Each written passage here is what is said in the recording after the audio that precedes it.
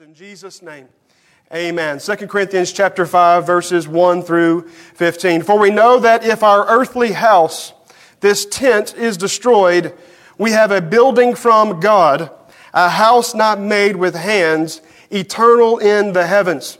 For in this we groan, earnestly desiring to be clothed with our habitation, which is from heaven. If indeed, having been clothed, we shall not be found naked. For we who are in this tent groan, being burdened, not because we want to be unclothed, but further clothed, that mortality may be swallowed up by life. Now, He who has prepared us for this very thing is God, who also has given us the Spirit as a guarantee. So we are always confident, knowing that while we are at home in the body, we are absent from the Lord. For we walk by faith, not by sight. We are confident, yes, well pleased, rather to be absent from the body and to be present with the Lord.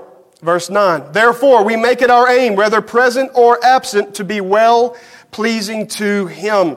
For we must all appear before the judgment seat of Christ, that each one may receive the things done in the body, according to what he has done, whether good or bad. Knowing therefore the terror of the Lord, we persuade men. But we are well known to God, and I also trust are well known in your consciences.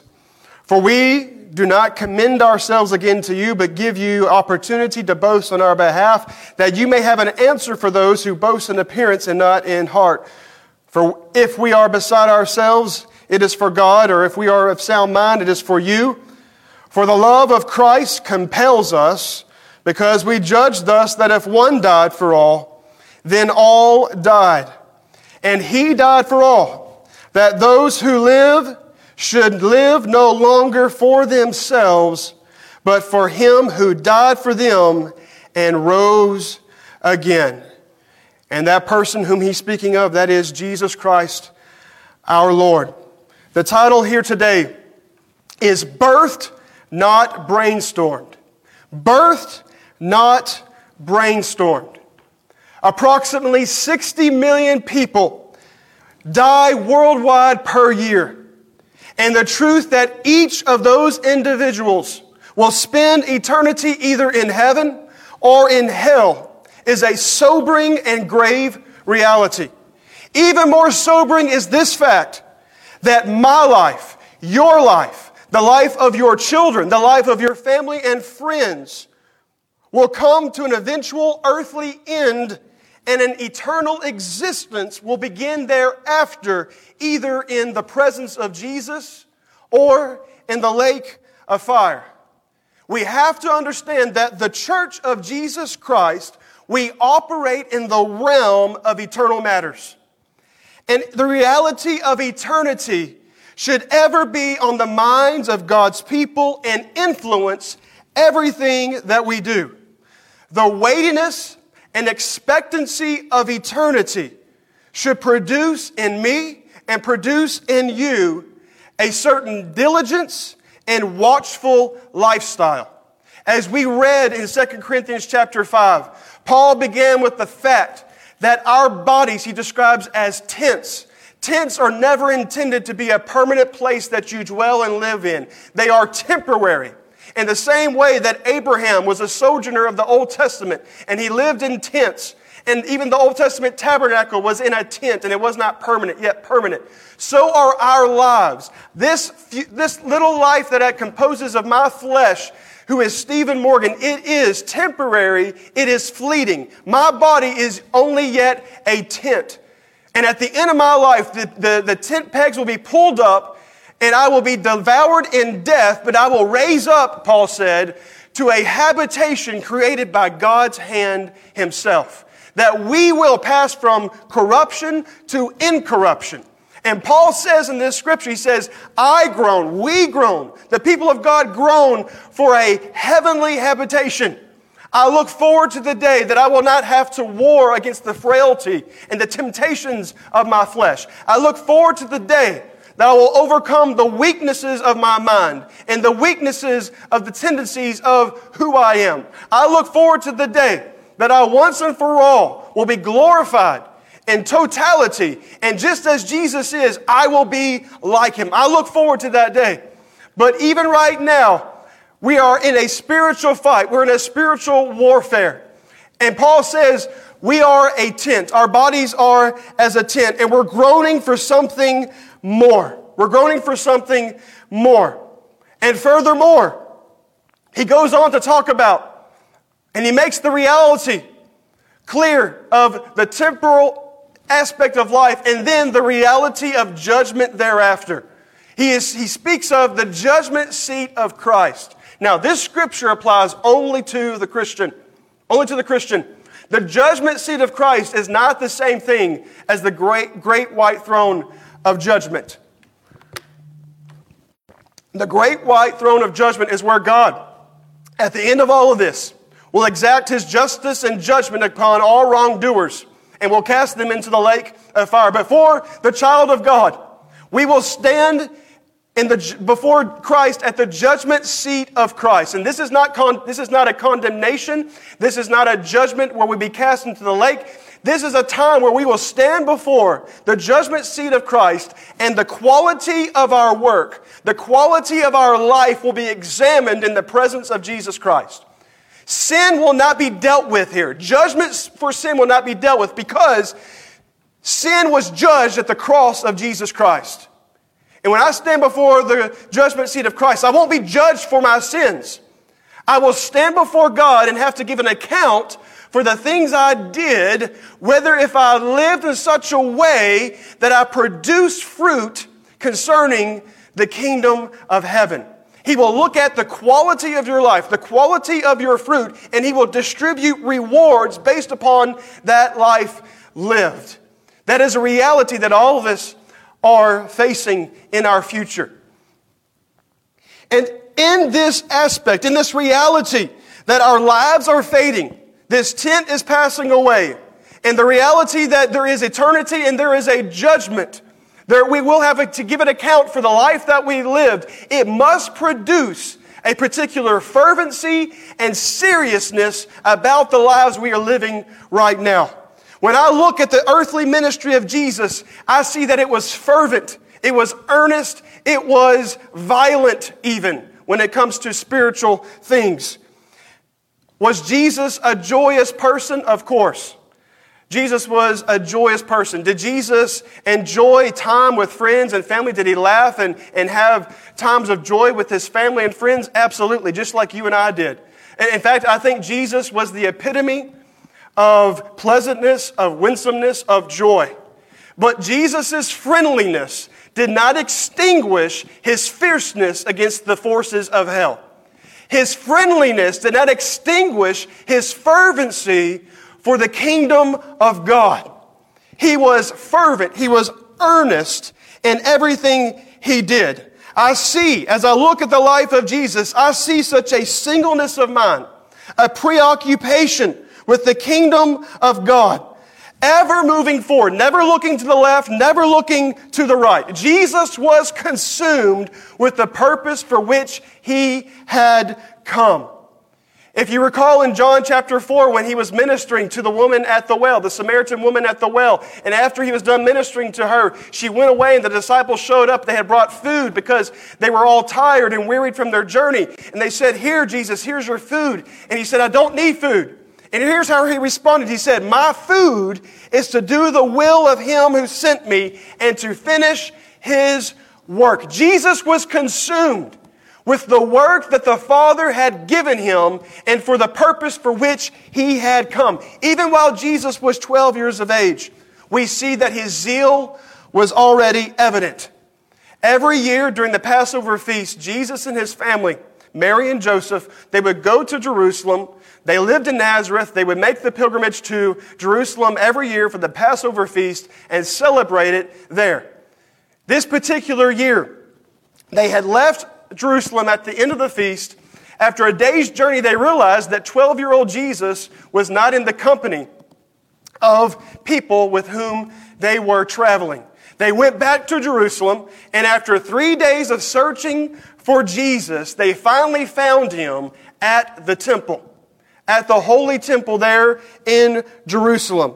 And how did 12-year-old Jesus respond to the worrisome request of his parents asking, "Why have you done this to us?" Here's how Jesus responded. "Why did you seek me? Did you not know that I must be about my Father's business?" They found him, first of all, sitting in the middle of the teachers, both listening to them and asking them questions. And when they asked him, "Why have you done this?" he said, "Why did you seek me? Did you not know that I must be about my Father's business?" Even at the tender age of 12 years old, even before Jesus came out in his earthly ministry at the age of 30, Jesus was already ardently and fully engaged in the work he had been given by the Father.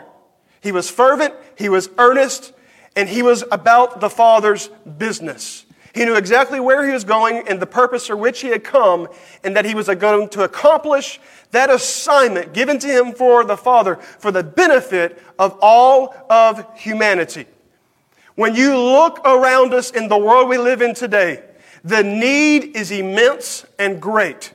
The effect of sin is great on this world we live in today. And as a matter of fact, we see its results in this pandemic. That as a result of sin, sickness and death has entered into this world.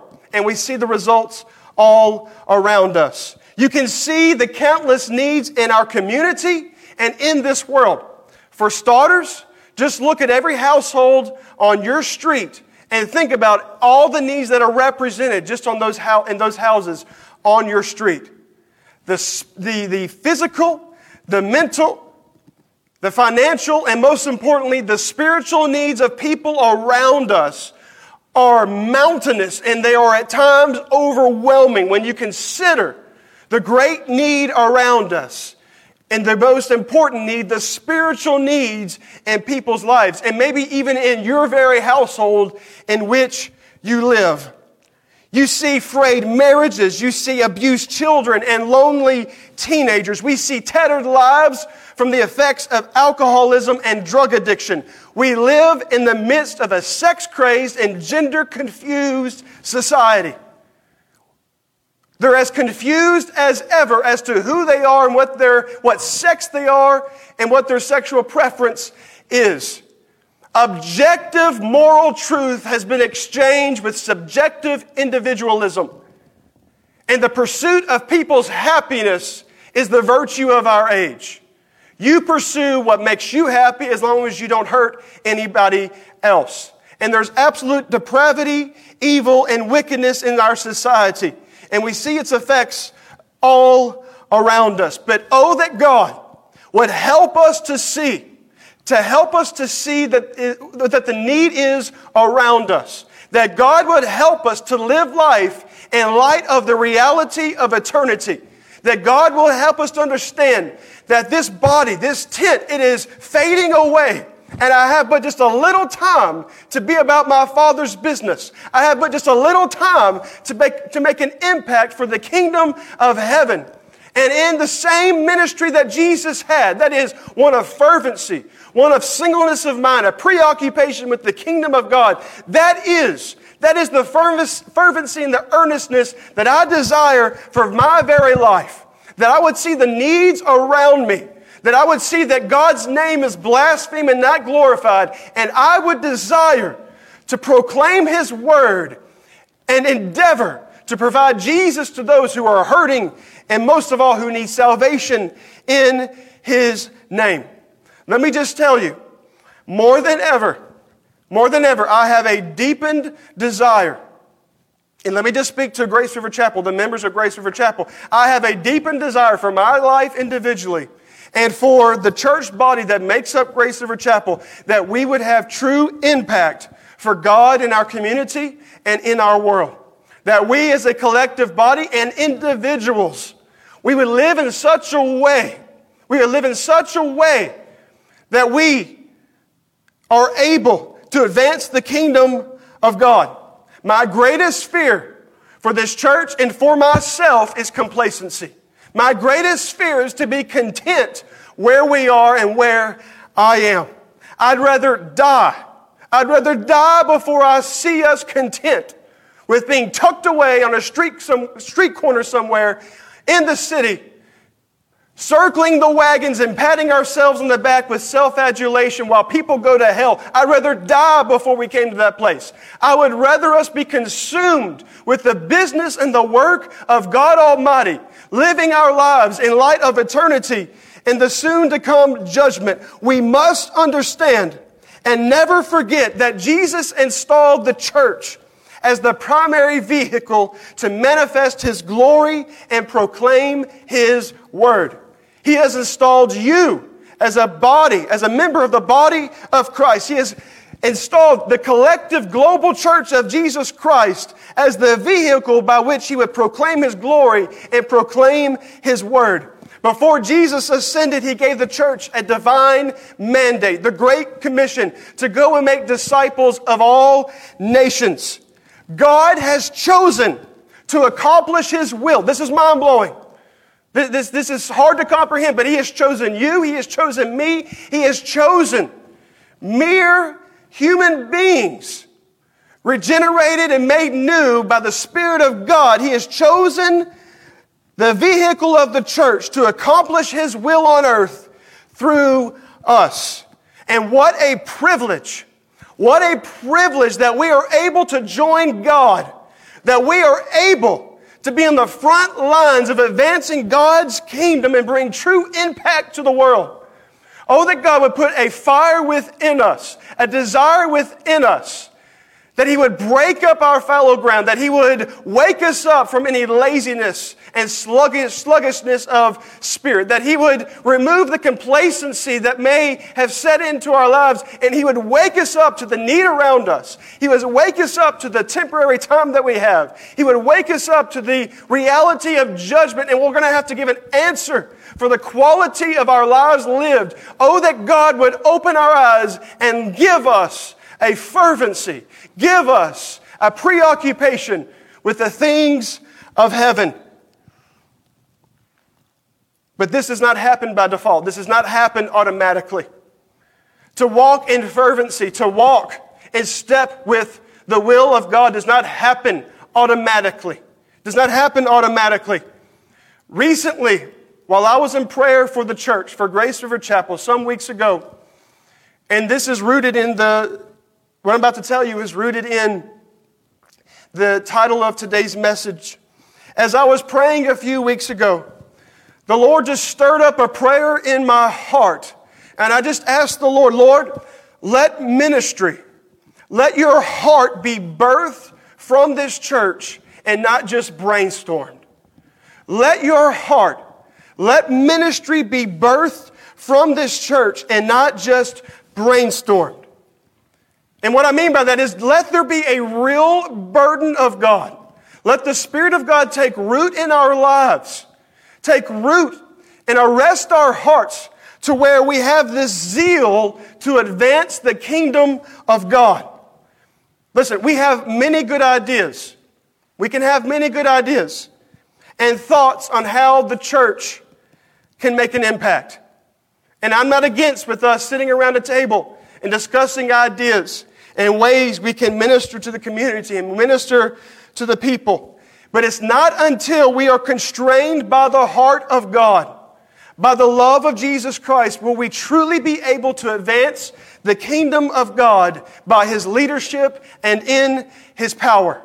Ministry must be birthed in our spirits and not merely brainstormed in our heads. If we're going to make impact in our families' lives, start with your household. Start with your neighborhood.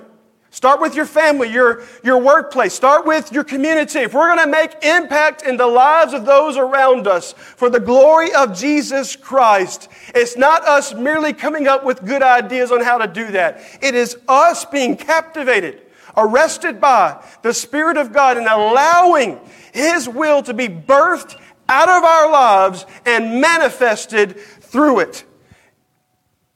Paul told the Corinthian church in 1 Corinthians 4:15, "For though you might have 10,000 instructors in Christ, yet you do not have many fathers. For in Christ Jesus I have begotten you." I've given birth to you through the gospel. Paul labored, he sacrificed for the benefit of the Corinthian church. The Bible tells us that he had prayed, he had preached, he had taught, he had worked with them night and day for several years with the Corinthian church. And it was through this life of sacrifice and labor, of prayer and continued preaching and teaching and showing them who Christ was and how to live the Christ. It was through this labor of love that converts were produced through the ministry of Paul. Listen, the hollow and indifferent rituals of religion do not produce converts. It is with much intention and passion and labor and prayer and agony that converts are birthed. It is with a desire to pursue the will of God with intention, with fervency, with earnestness, that God will cause fruit to come forth from our lives. It is from that place that we will see people's lives impacted. People's lives are not impacted by accident. It is with intention that we pursue the Lord and allow Him to minister through us. Allow His Spirit to control us, to move us, to direct us, to correct us, and allow Him to move through us for His glory and for the benefit of those around us. If God will accomplish anything in our lives, if He'll accomplish anything in this church, it will not come through comfort or ease. The flesh loves comfort. The flesh loves ease. The flesh loves a shortcut. The flesh loves the easy route. But there is no shortcut for the will of God, the mind of God, the heart of God to be birthed out of our lives and to be manifested through it. It will be accomplished by a holy fervor and a fixation with eternity. It will be accomplished with a holy fervor for the things of God and a fixation with the reality of eternity. And so you may ask at this point, how is God's desire? How is ministry birthed out of my life? How does He get glory? How does He work through my life? Before there is any work that we put our hands to, God's will for us must first be conceived. If you allow me to use this pregnancy language and continue the theme, it must first be conceived, and that conception is accomplished by prayer. That is the answer. That is the answer. The mind of God, it is not conceived in a brainstorming session. It is conceived in His presence. The mind and heart of God is conceived in your spirit when you abide in His presence. It is prayer which will cause God's desire for us to be conceived, birthed, and nurtured into maturity. Now listen, is it beneficial?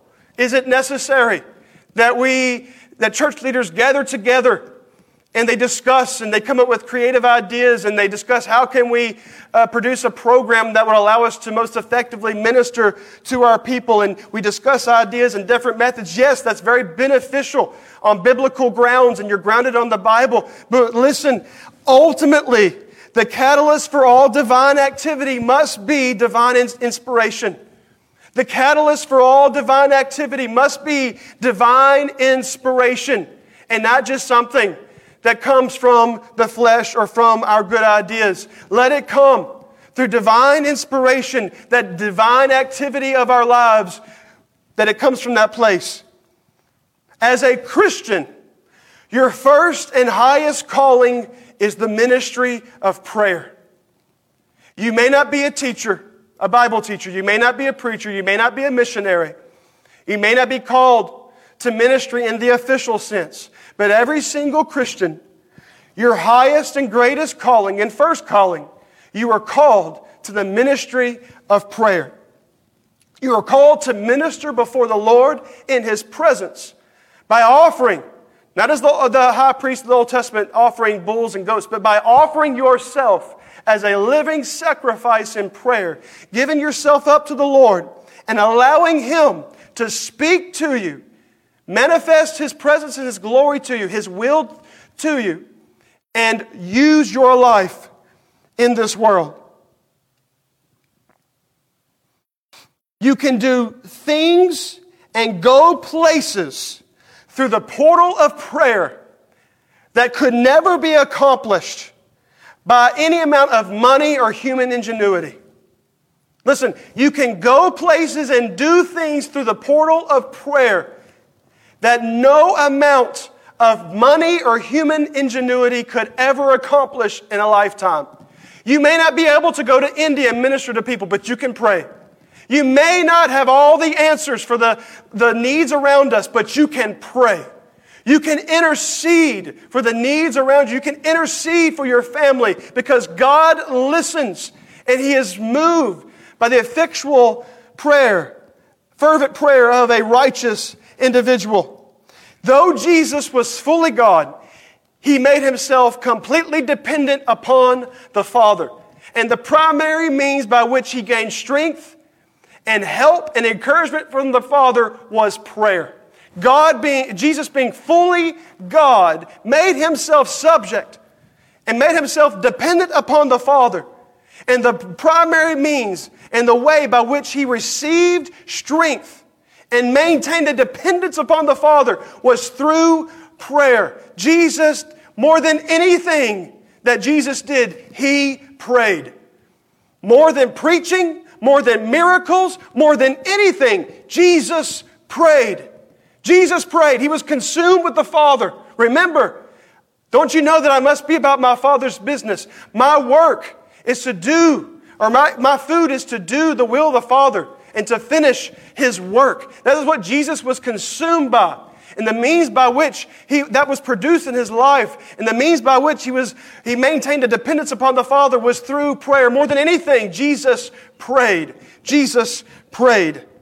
As a matter of fact, the last activity that Jesus did before He was arrested by the chief priests, the guards of the chief priests, He was praying in the garden. He was praying for strength and encouragement for the Father to face the purpose for which He had come. It was through prayer that He was able to accomplish what He accomplished for you and for I, that is death upon a cross, the agony of the cross. It was by prayer. And when the last things He said to the Father, He said, "Not my will, yet yours be done, O Father. Not my will, but yours be done." And that is the primary result of prayer, that we come before the presence of God and we say, "God, not my will, but yours be done. I have been purchased with a price. That is the price of your own blood. I am not my own. You are my Lord. You are my Savior. You call the shots in my life. You are my master. Not my will, but yours be done. I want to be engaged in your business. I want to be engaged in the business of eternity, because the Church of Jesus Christ operates in the realm of eternal matters. But listen, too often we approach prayer merely as a means for God to reshape our circumstances, when the primary reason to come to God in prayer is for Him to reshape our hearts. We should go to God in prayer to bring our needs and our supplications and our petitions and make our requests known to the Lord. Yes, do that. But first and foremost, come to the Lord in prayer, exposing yourself, opening yourself open to Him and allowing Him to change you. That is the primary purpose of prayer. Never forget, your greatest need and God's greatest desire is to conform you to His Son, to conform you to Jesus Christ. And He does that through prayer, so that you, just like Jesus Christ, being conformed to Him, you may say, "Not my will, but your will be done." Accomplish in me what you desire to accomplish. The church was birthed on the day of Pentecost. That is the moment in time in which we can historically say the Church of Jesus Christ was birthed on the day of Pentecost. The day of Pentecost was just simply a Jewish festival that occurred 10 days after the Passover. Or 50 days after the Passover, because the word Pentecost means 50. 50 days after the day of Pentecost. And that birth occurred, the birth of the church occurred when 120 people, by the direction and command and instruction of their Lord, just before He ascended on high, He told them, go to an upper room, go to Jerusalem and pray. On the day of Pentecost, the church was birthed by prayer. The church, listen closely, the church was not birthed as the result of a brainstorming session or as a round table discussion. The church was not birthed even due to preaching. Listen, it was not the result of good preaching. It was the result of them for 10 days as they continued in one purpose, in one accord, in one mind to pray and make supplication to the Lord. It was through their fervor and their persistent prayer life that the day of Pentecost, on this day of Pentecost, that the Spirit of God fell and God baptized them with the power of His Spirit. And it was from that day forward, and that day 3,000 people were saved, but from that day forward, the Church of Jesus Christ spread like wildfire. And what was the catalyst?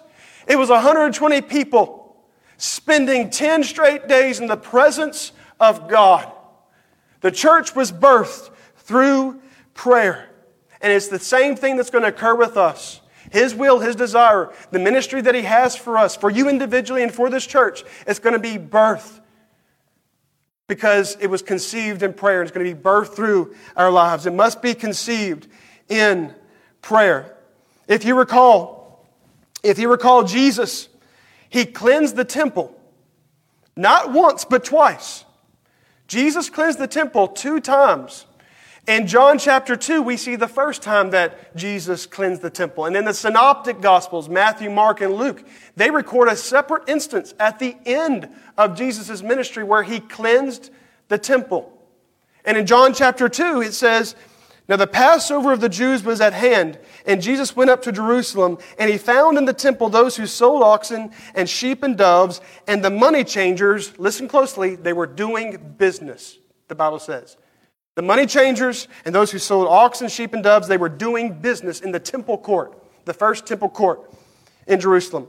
When He had made a whip of cords, He drove them all out of the temple, and the sheep and the oxen, and poured out the changers' money and overturned the tables. And He said to those who sold doves, take these things away.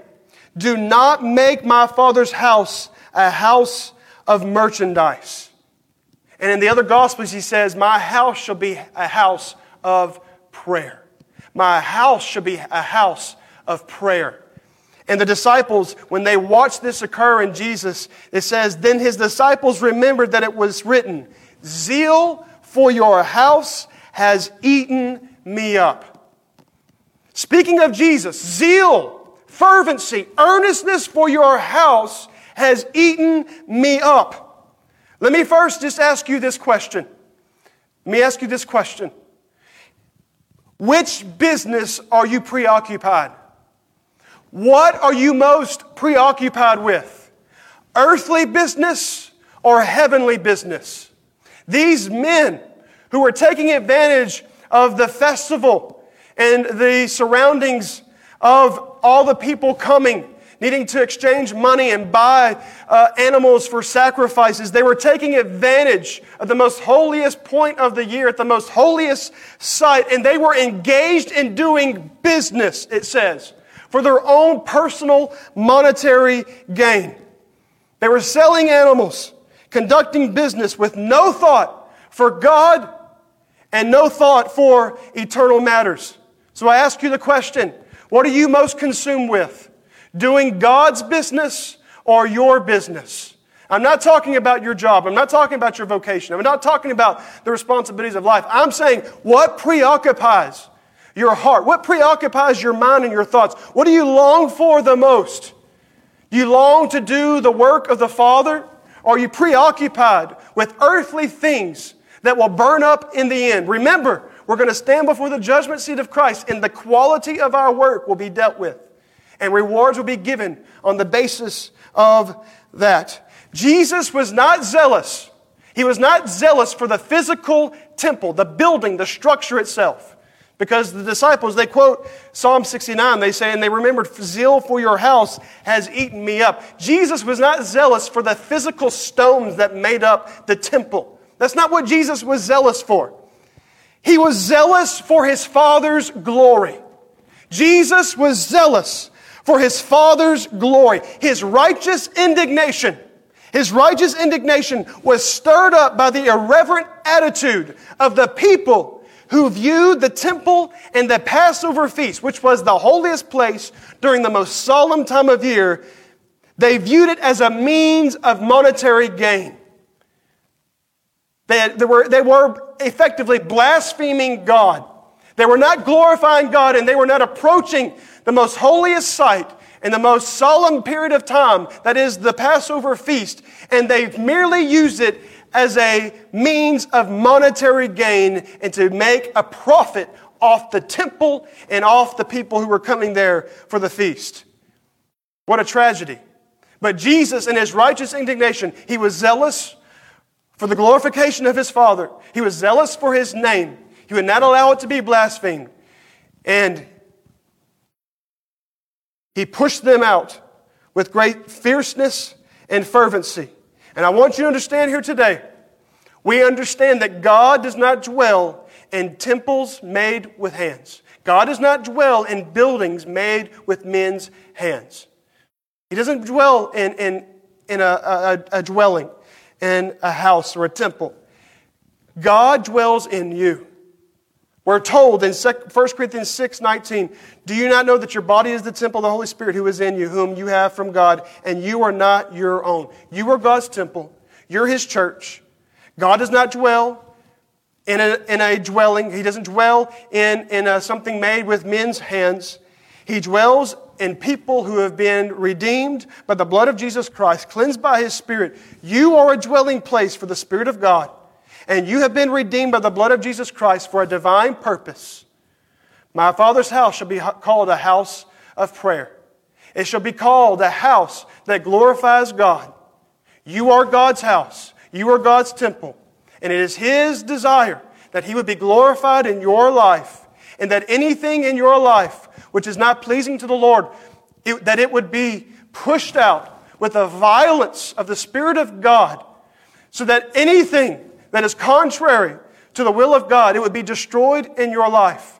That we make ourselves subject to His Spirit. I close here very shortly. Going back to our text, 2 Corinthians 5:14. Paul says, for the love of Christ compels us, because we judge thus, that if one died for all, then all died. And He died for all, that those who live should live no longer for themselves, but for Him who died for them and rose again. So understand the whole thought that Paul is trying to get across here. He's saying we live in a temporal tent. Our bodies, we're passing away. We have something to look forward to, a habitation made by God that's prepared for us, where we will exchange corruption for incorruption. But in light of our temporal circumstance, and then in light of we're all going to stand before the judgment seat of Christ, Paul said previously, we seek to please Him in all things, knowing the terror of the Lord. And then he says, the love of Jesus Christ compels me. It controls me. It motivates me. That word compel, it refers to a pressure that causes action. It is such a pressure of the love of God within me, because I've been in His presence.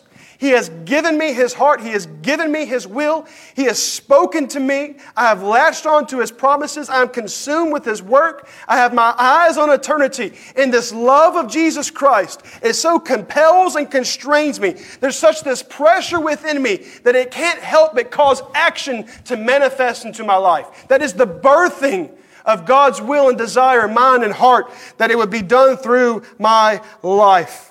When we have been so arrested by the heart of God, the manifestation of His heart in our lives will be unavoidable. It's like pressure rising in a vessel. and enough pressure builds up in that vessel that is closed off, it will eventually burst. It's the same with you and I. Let the love of Jesus Christ compel you, constrain you, motivate you. Let God's heart, let His will, let His word so swell within your life that it will come bursting forth and be birthed so that you cannot but help advance the kingdom of God. That's His will for our lives. Let me close here very shortly. If you recall in Matthew 9:35, Jesus was going about itinerating, preaching the gospel to all the cities and villages, preaching the gospel, healing every sickness, every disease. And it tells us in Matthew 9:36, when He saw the multitudes, He was moved with compassion for them because they were weary and scattered like sheep having no shepherd. And here's what Jesus told His disciples. He said, the harvest truly is plentiful, but the laborers are few. Therefore, pray the Lord of the harvest to send out laborers into His harvest. Jesus fully understanding the spiritual state of those around Him. He saw them. He saw them struggling in their own flesh and by their own works, having no hope outside of the Messiah. He saw them as sheep having no shepherd, and He had compassion for them. And He said to His disciples, the harvest is plentiful. The harvest, it's everywhere. It's ripe to be harvested. But there are so few laborers. There's so few people to be engaged in the business of the Father. There's so few people to take the heart of God and go to the highways and byways and the hedges and compel them to come to the Father's house. And He says, so therefore pray. Therefore pray that the Lord of the harvest would send out laborers. And listen to this, listen closely. Don't just pray that God would compel somebody else. The direct intention in this is pray so that you would become a laborer for Jesus Christ. You pray. And when you pray, He will birth something in your life so that you will step out and be a laborer for the Lord of the harvest. May we, as Jesus, see the needs around us, be driven by prayer and action, fulfilling our role as laborers for the Lord of the harvest. If we pray, He will send us. Not somebody else, but if you will pray, He will use you. He will cause you to be a laborer, to bring in a harvest for Him. I close with this. On Easter morning, I was reminded of the circumstances surrounding the first Passover meal that the children of Israel, that they ate while still yet in Egypt. And I actually posted something to this effect on Facebook Easter morning, just reflecting on that first Passover and then just relating as to some parallels that we find ourselves in this Easter that we just celebrated, this Passover that we just celebrated. If you recall, Exodus 11 says, and thus you shall eat it. Here's how you eat the Passover meal. With a belt on your waist, your sandals on your feet, and your staff in your hand. So you shall eat it in haste. It is the Lord's Passover. While in the safety of their homes, whose lintels and doorposts were covered with the blood of the Passover lamb that had been slaughtered, and they would be preserved from the angel of death that would come through the land and would take the life of the firstborn in all of the land. They ate the Passover meal under those circumstances. And they did not eat the Passover meal with their pajamas on. They ate the Passover meal with sandals and belt on and staff in their hand, with their mules and camels packed, because the Lord knew that this last and final plague was going to break the will of Pharaoh, and that Pharaoh would tell them, leave immediately. And He was saying, eat this Passover in haste and eat it prepared for the journey I'm going to send you on. Be ready. Eat it with your sandals on, with your belt around your waist, with your staff in your hand, ready to walk out the door. The moment that Pharaoh says go, then you are ready to go. And I was just thinking Easter morning, and this is not the direct interpretation of that Scripture. I'm just making a parallel and applying the principle of this. that in the midst of this coronavirus outbreak, all of us, the global church really, the global church of Jesus Christ, we've been unable to meet in close proximity in the church, and we've had to maintain our distance in the safety of our homes. In the safety of our homes. But I wanted to give this message to all of you. Please be ready, church, with your sandals on, with your belt on, with staff in your hand, that we cannot allow complacency and laziness, spiritually that is, to set into our homes in this time, so that when we are called back to our places of worship and places of employment, and we're called back to our normal lives, we will be ready. We will be ready to be about the Father's business. Please take this time. We've already been in this moment for the last month or so. It's not like it just happened, but use this time. Utilize this time. Redeem this time to grow spiritually in the Lord, to be full of His presence, of His Spirit. Get before the Lord and allow Him to put His heart, His mind, His will into your life. Don't become complacent. And if you are complacent, if you are asleep, well, pray to the Lord to wake you up. He will.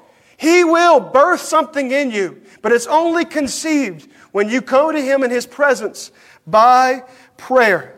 He will equip us. He will make us ready and prepared. Because when we come back to this place, when we come back to this church, it can't be business as usual. We have to put our hands to the plow and continue on as a church family, corporately and individually. That is my desire for this church as your pastor. That's my desire for my life individually. That's my desire for my household, for my wife, for my children. So I ask you, prepare yourself for the journey that God is going to take us on. And let us be fervent. Let us be earnest for the things that are heavenly. Let us store up treasures in heaven, because the things of this world will offer no comfort and they will burn in the end. But let us store up treasures in heaven. My call to you here today is pray. My call to you is pray. Pray with all your heart. Pray with all your spirit, with all your mind. Pray fervent, faith-filled prayers. If you have no fervency, if you have no spark in your heart, God can give that to you. God can give that to you. But you've got to crucify your flesh. Turn away from the things that have your affections and look to the Father and say, God, wake me up, stir me up, remove the complacency, remove a preoccupation with things that are temporal and earthly, and help me to set my sights on heaven, which is soon approaching.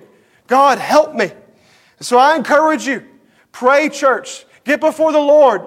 Seek Him in His presence. Allow Him to put something in you that will rise up and expand to the point that you can't help but just go forward, motivated by the love of God, by His will, by His Word. Listen, eternal matters are weighty. Eternal matters are weighty. Your life, my life, souls all around us are in the balance. And every single day, someone is dying. Someone is entering into eternity, and they're either going to heaven or going to hell. And may God continuously remind us of this truth, of this reality, and put a fire, a fervor within our lives so that we will advance the kingdom of God, not for our glory, not for our name's sake, but for the sake of the name of the Lord. May He birth that in us as it's conceived in prayer, and may we be found faithful to do those things that He puts into our hands. Listen, whatever the Lord tells us to do, whatever He puts into our hands, it's so important that we are diligent and that we are faithful. Do not scoff at small beginnings. Do not scoff at the little things He may put into your hands and entrust to you. Let us be found faithful.